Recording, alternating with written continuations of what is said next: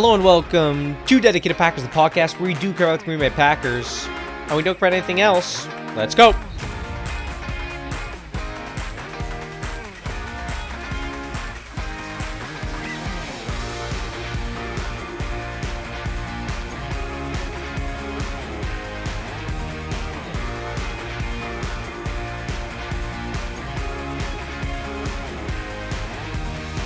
Alright, hello and welcome back to Dedicated Packers. It is Wednesday, October 18th, and we are back talking about Green Bay Packers football. I'm not talking about what the offense can do to fix themselves. I'm not talking about how Jordan Love's looked. I'm not talking about how money Anders Carlson has been through 5 games. We're not looking back. We're looking ahead because we have, let me do the quick math in my head. What week is it now? Week 7? It's week 7. Week 18, we have 12 more weeks of Green Bay Packers football, uninterrupted Green Bay Packers football, aside from the 6 days in the week. And we're going to spend the next 12 weeks talking about game after game after game, and I can't wait to do that because that's what we wait all offseason to do. And that's what I'm back doing today. So we're going to jump right in. We're going to talk about the injury report, and then we're going to talk about this Packers-Broncos game.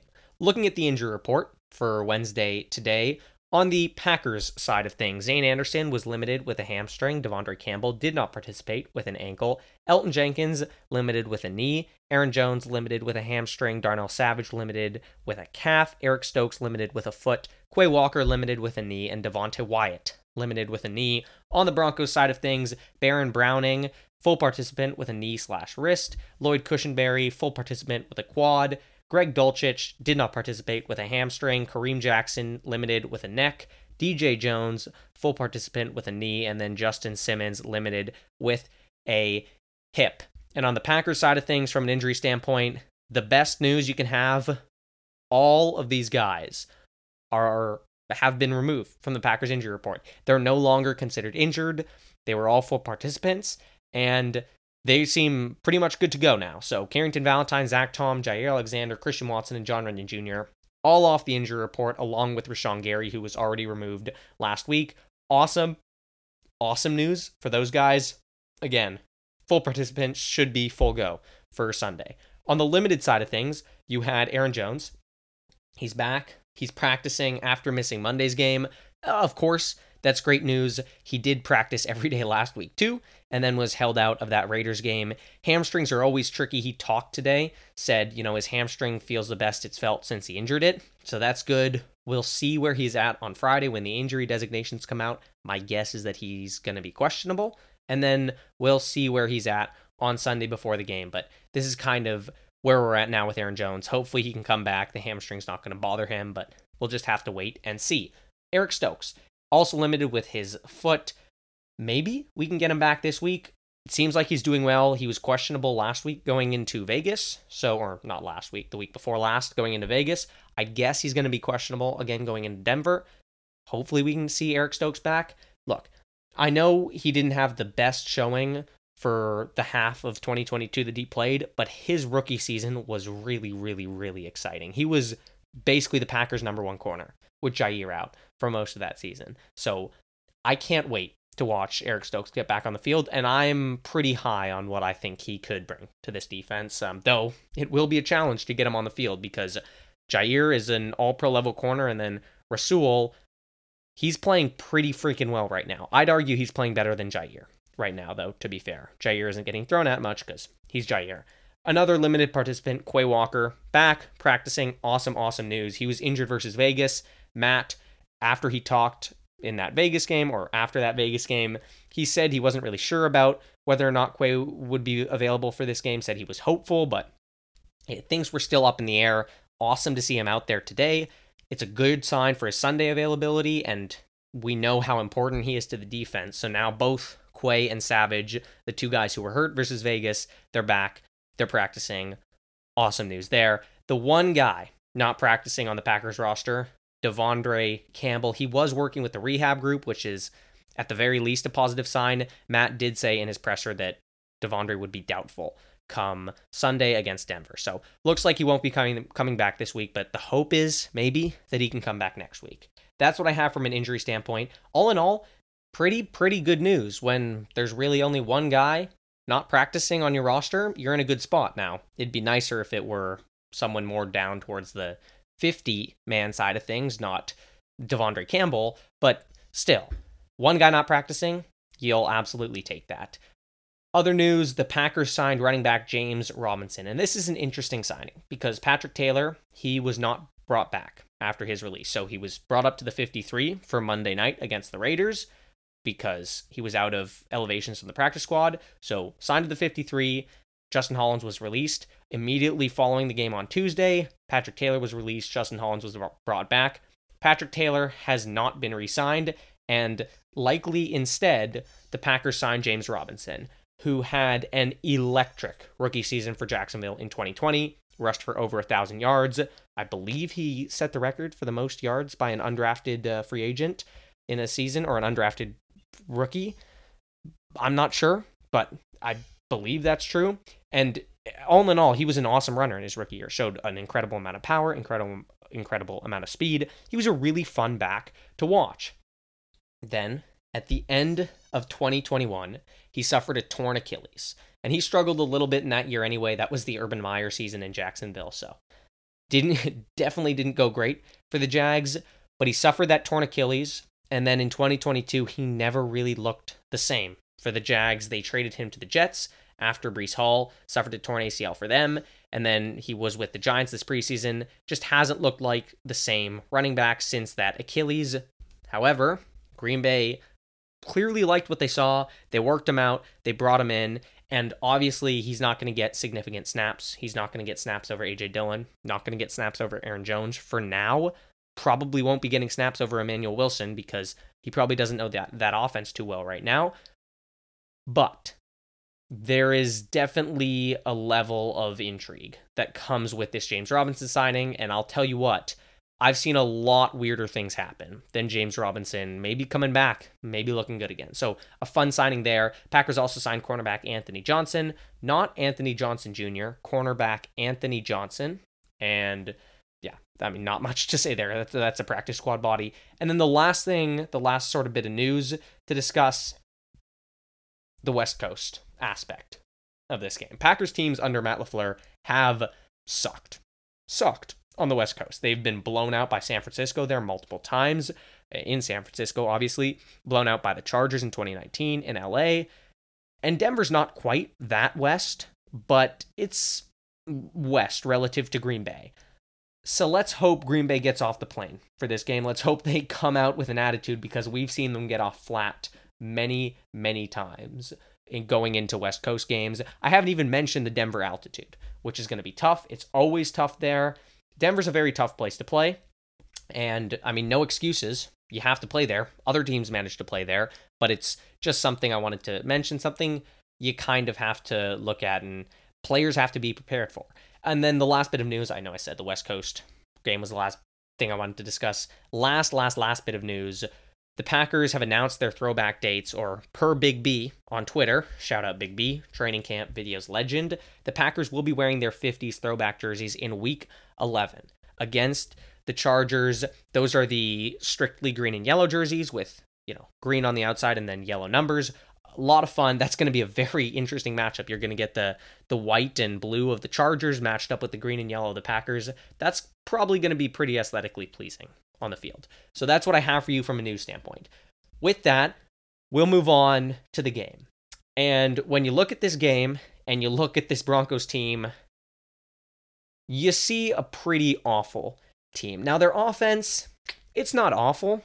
It's not awful, but it's certainly not excellent. Russell Wilson, he has clearly declined with age. He's nowhere near the same quarterback now that he used to be. And Sean Payton, who succeeded so well with Drew Brees at quarterback, is trying to maybe run the same thing with Russell Wilson, and it's not working because Russell Wilson is not that deadly accurate quarterback. He's that run around, do a bunch of weird magic, and then huck a 50-yard deep ball on you kind of quarterback. It's not working too well.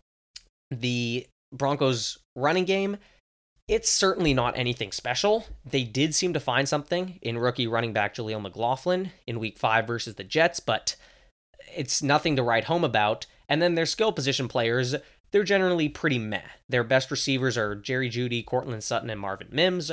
All three of those guys are good. They're serviceable NFL players, but none of them particularly scare the opposing defense right now. The closest to scaring an opposing defense is Jerry Jeudy, but he hasn't been great this year. And then Marvin Mims, rookie out of Oklahoma. I did discuss him in my pre-draft wide receivers breakdown. He's explosive. They've hit a couple of deep shots to him, so let's maybe hope he doesn't terrorize us, but in general, nothing too terrifying on that offense.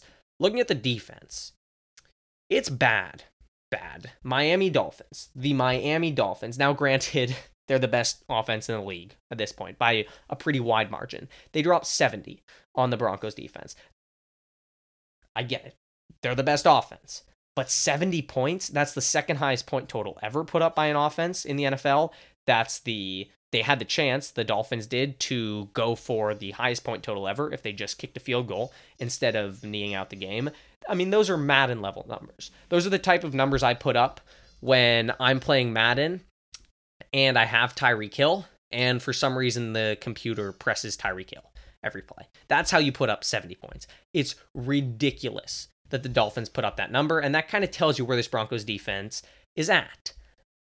The Denver Broncos, yes, they have a decent secondary. All pro level players in Patrick Surtain, Justin Simmons, a decent second cornerback in Kareem Jackson. But beyond that, there's nothing on that defense. The linebackers are bad. Miami exposed that to a massive degree, just hitting, zone window shots right over the heads of the Broncos backers. Denver did have Bradley Chubb and Draymond Jones last year on the defensive line. They traded Chubb away, who was a Pro Bowler off the edge, and then they lost Draymond Jones in free agency. So, yeah, at this point, the Broncos are pretty clearly one of the worst teams that Green Bay is going to face. Now, the Raiders were also one of the worst teams that Green Bay is going to face, and the Packers put up 13 on the Vegas Raiders. If the Packers lose to the Broncos, coming off of a bye, we are going to launch into criticism that is in another stratosphere. And it will probably be deserved. If you thought things were bad after that Raiders loss, you're going to want to see this, because there is no legitimate reason for this Packers offense to struggle again other than their players just sucking. And believe me, I really don't think any of the starters on the Packers straight up suck. So please, Packers, win this game. And more than just winning this game, have offensive success. We're going to need some offensive success. And that brings me to my first point, what I want to talk about in this game, my offensive keys. And my first key to this game, it's Aaron Jones. Now, yeah, I am kind of assuming that Aaron Jones is going to be back for this week. That's no guarantee. We've seen that hamstrings are tricky, but if I had to guess right now, I'd say he's going to be back. He said his hamstring's feeling great.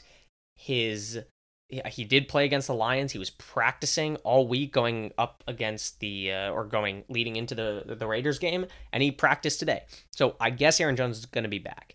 And if he isn't, I still think you have to attack the Broncos this way with Emmanuel Wilson, but hopefully Aaron Jones is back.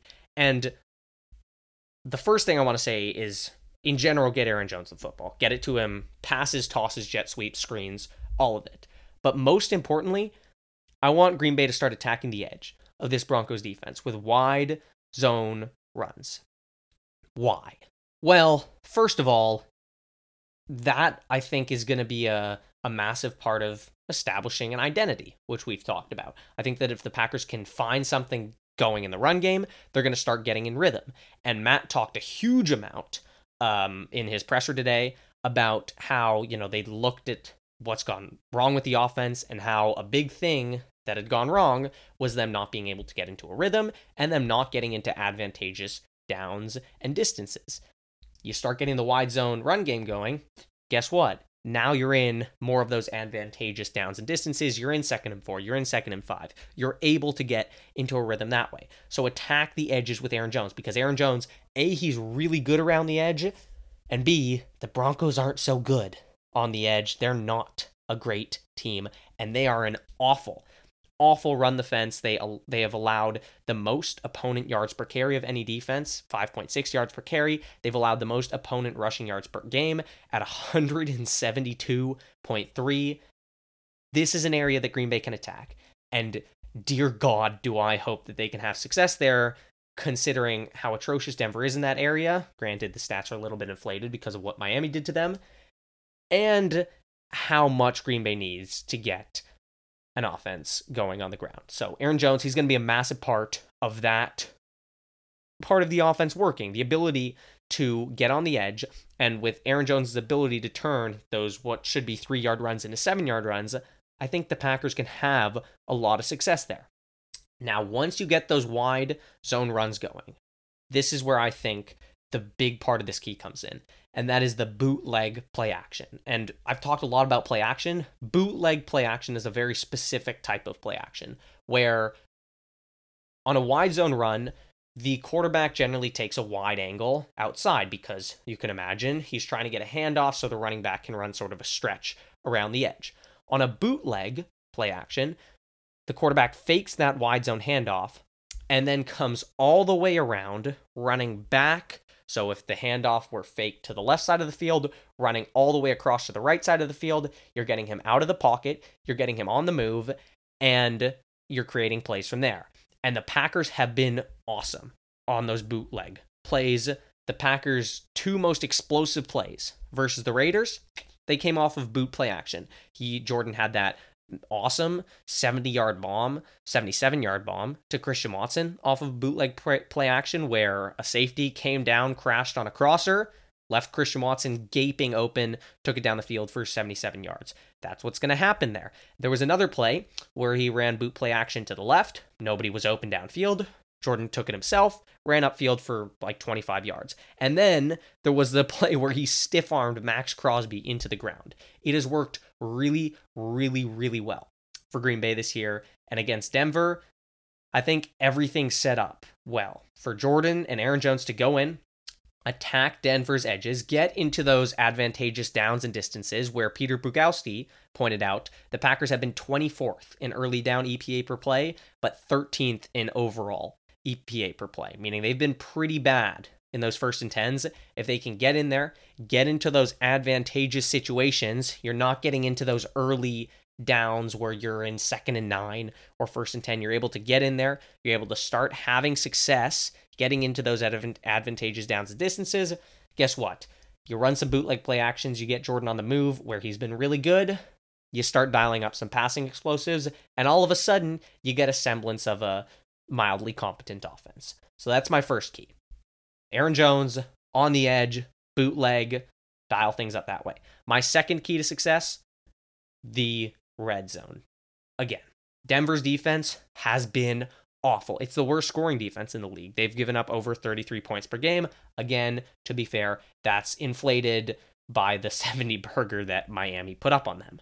But while Miami put up a 70 burger, the Chiefs last week only put up 19 points. And you're probably thinking, that's pretty interesting, right? Because 2 offenses that are both very good had very different levels of success. Now, Miami had 10 scores in that game, and that's ridiculous. Beyond ridiculous. But the key thing about that Miami game where they dropped 70, they were all touchdowns. The Chiefs, they had 5 scores, which is half of what Miami had, but 5 scores is not a bad total for an NFL offense. They only had 19 points on 5 scores. That's 4 field goals and 1 touchdown. If the Chiefs had converted, not even every single score, but just 2 of their field goals into touchdowns. So instead of 4 field goals and 1 touchdown, you have 2 field goals and 3 touchdowns.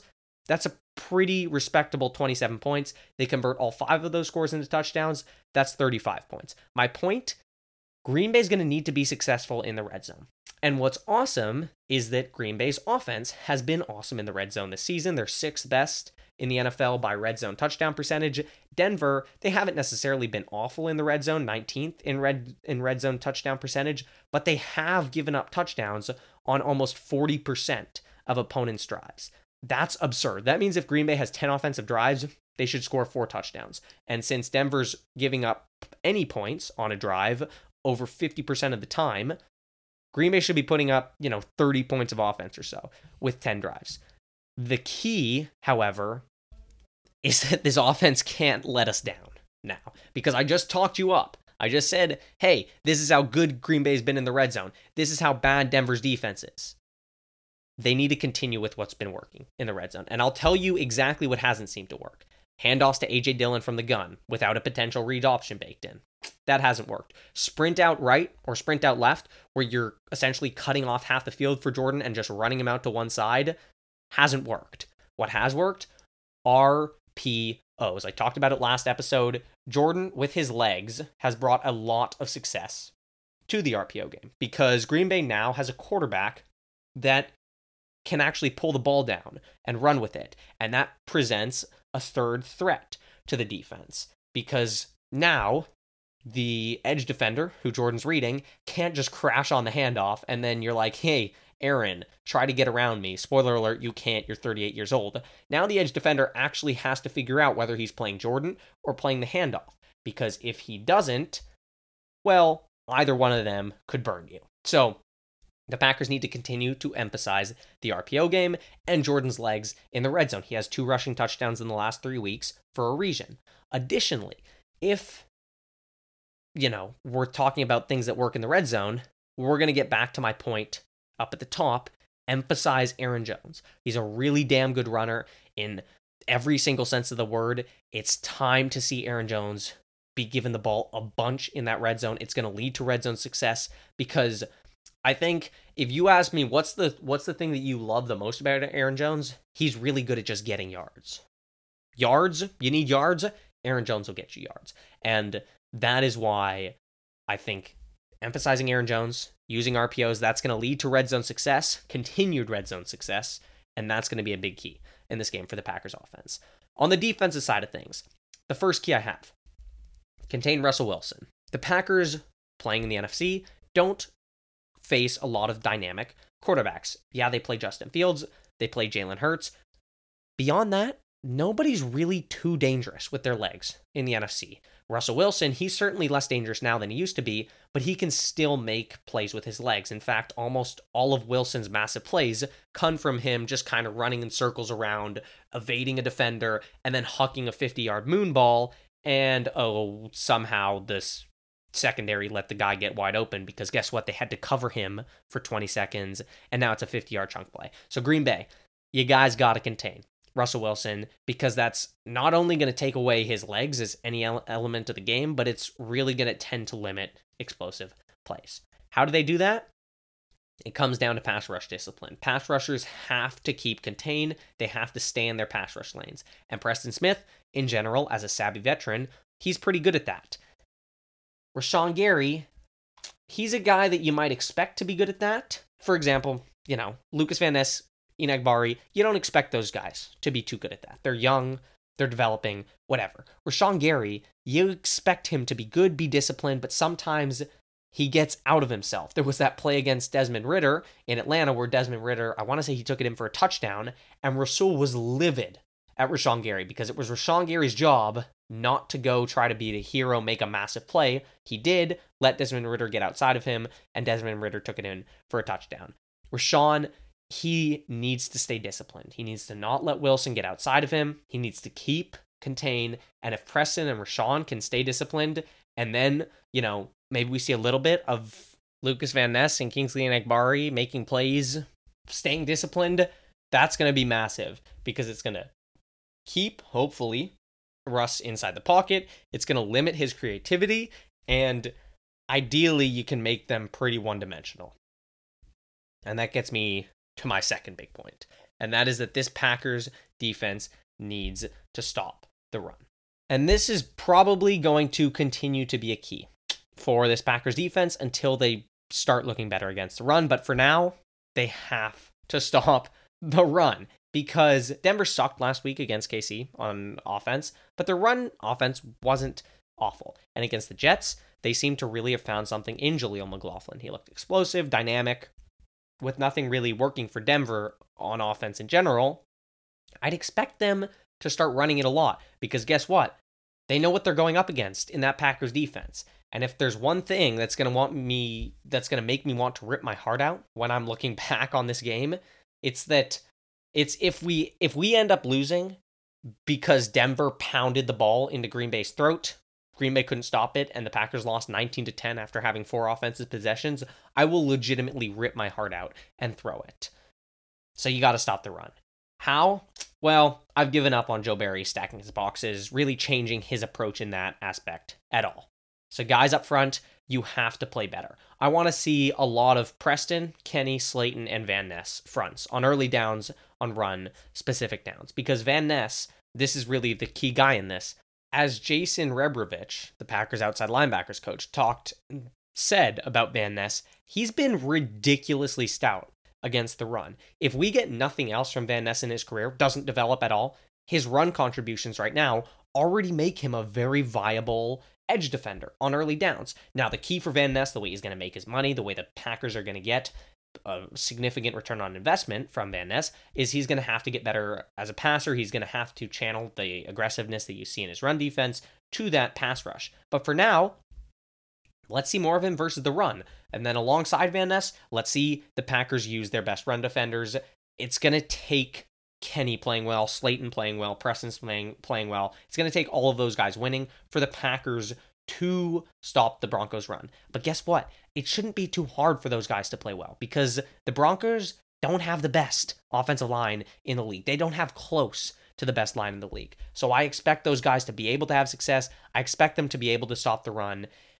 The Broncos offense shouldn't have too much success. The Broncos defense shouldn't have too much success. The Packers should be winning this football game. And that's what I have for you there. That brings me to my players to watch. And my first player to watch, it's Christian Watson. And I know I talked in the offensive keys a lot about Aaron Jones, how much he kickstarts this offense, and that's all true. It's extremely true. In fact, Aaron Jones is probably the biggest playmaker on this offense. But the second biggest, it's Christian Watson. And I saw, and arguably the biggest, Christian Watson's a stud. But I saw so much slander on Christian Watson over the bye week for no apparent reason. People are saying he can't run routes. He can't make contested catches. He's slow. Look, Christian Watson had one bad route versus Marcus Peters on that Jordan Love interception. I'm fine admitting that. He did. He was slow at the top of his drop, chopped his feet too much. Marcus Peters made a savvy veteran play, batted up in the air, interception. That's on Christian Watson. On this third Jordan Love interception, he got pushed off a little bit, but he didn't fight well. He definitely should have gone back, broken up that pass, play big, right? You're 6'4", 200 plus pounds, and you got kind of mossed by a 5'7" corner. But this take that he's not able to run routes or make contested catches, that's ridiculous. This is a guy that, doesn't have the most nuanced routes in the world. Anyone watching him play can tell you that. But he is ridiculously good at winning early and winning often because simply of his ridiculous athletic traits. He's so good at winning on almost all routes and creating separation that way. In terms of contested catches, we've seen him make contested catches. He's really good. When the ball's in his frame, he's really good at holding on to the ball through contact. And we've even seen him go outside of his frame. We saw Moss, a Titans defender in the end zone last year, saw him make a one-handed catch down the sideline versus the Lions while being interfered with. Now, he's not Calvin Johnson. He's not a guy where you're saying, just throw him the ball because he's going to win every time. But there's a freaking reasons that this offense took a leap, took off the way it did last year when he became the focal point. Just like Aaron Jones becoming a focal point, we need Christian Watson to become a focal point. He needs to start getting the ball more. I want 7 targets, 8 targets, 9 targets. Get him the freaking football. Because guess what? Last week, 3 catches. He went for 91 yards on those 3 catches. This dude is the bomb.com. And if this offense is going to get in rhythm, Christian Watson needs to get the football. And I just talked about how I defended his contested catches. I defended his route running. That's not even the most exciting part of the game. The most exciting part of Christian Watson's game is that when you get him the football, there is a pretty decent chance that he takes off for an explosive play, and there's always a chance that he can turn it into a touchdown. He is the guy. He's the ultimate playmaker.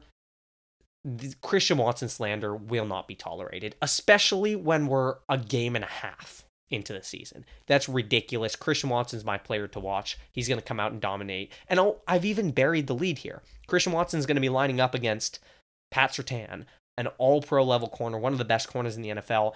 there's so much to watch in this game, but Watson versus Surtain, it's going to give us a couple nice matchups. And when I go through on the film, I'm going to be looking specifically at when Watson lined up versus Surtain. And I'm going to say, oh, look at this. Watson created separation versus an all-pro cornerback. Guess what? He's a good freaking wide receiver. Let's see Matt get him the football. And then my second player to watch, it's Rudy Ford. And I just talked about Christian Watson, I want to talk about Rudy Ford a little bit because he was signed last year after the final roster cut downs from the Jags before 2022. And everyone was like, look at this guy. He's a dynamic gunner. And yeah, he's been good on special teams. But the dude has been not an all-pro level, but a pretty freaking solid starting safety for the Green Bay Packers through a year and a half at this point. He's good enough versus the pass with his speed, though it's not that hard to be good with the versus the pass with Joe Barry's soft too high shell. But the bigger thing with Rudy Ford is he's a demon from a tackling standpoint. Now, yeah, he misses sometimes, but he flies around. Whether he hits, whether he misses, he's flying to the ball. I like to think of him from a tackling standpoint the way I think about Rasul's my ball mindset. Whenever a ball's in the air, Rasul's hunting it down. Rasul's always looking for that pick six. The ball's in the air, Rasul's thinking that's my ball, I'm making this catch. Like he's a wide receiver. Rudy Ford, he thinks that's my ball carrier. Like a lion stalking his prey. Rudy Ford gets to the ball carrier and he gets there in a hurry. And I love the way he plays. Green Bay needs more Rudy Fords. The guys that come to mind that play like Rudy Ford, Quay Walker, Rashawn Gary, the guys seeking contact. Other than that, I'm not sure who else seeks contact the way Rudy Ford does. I think he's going to have a great day on Sunday. He's going to be a big part of their run defense like he was on Monday night against Josh Jacobs. He's been playing really freaking well. Rudy Ford deserves some goddamn flowers. Shout out Rudy Ford. I love you. That's what I have for you. A lot to discuss. I think we touched on pretty much most of it. Look, this Packers team, this entire season is going to be an up and a down and an up and a down, one after the other. And I can guarantee you, I'm going to come on and I'm going to talk after one of the games in the future about how awesome this team looked. And I'm going to come on and I'm going to talk about one of these weeks in the future how literally everything went wrong. That's kind of where we're at. And most of the games in between, I'm going to talk about the awesome things that we saw and the negative things that we saw. And there's going to be a lot of both. And that's where we're at. It's a roller coaster, but it's a fun roller coaster. There's a reason people go on roller coasters, right? They're kind of fun. And the positives, there's so many positives. And I can't wait to see some of those positives versus Denver. I hope they win. They better win, right? But in general, go back, watch some on Sunday, sit on the couch, watch some Packers football and think this is what I get to do for the next 12 weeks. And that should make you happy. And that's what I have for you. That's what I'm going to leave you with. As always, thank you so much for listening to Dedicated Packers. I will be back on Sunday recapping the good, the bad, the ugly, the ugliest, the most pretty parts of everything. Until then, root for Rudy Ford, root for Christian Watson, root for the Green Bay Packers. Let's see them come out on top, but until then, go Pack, go.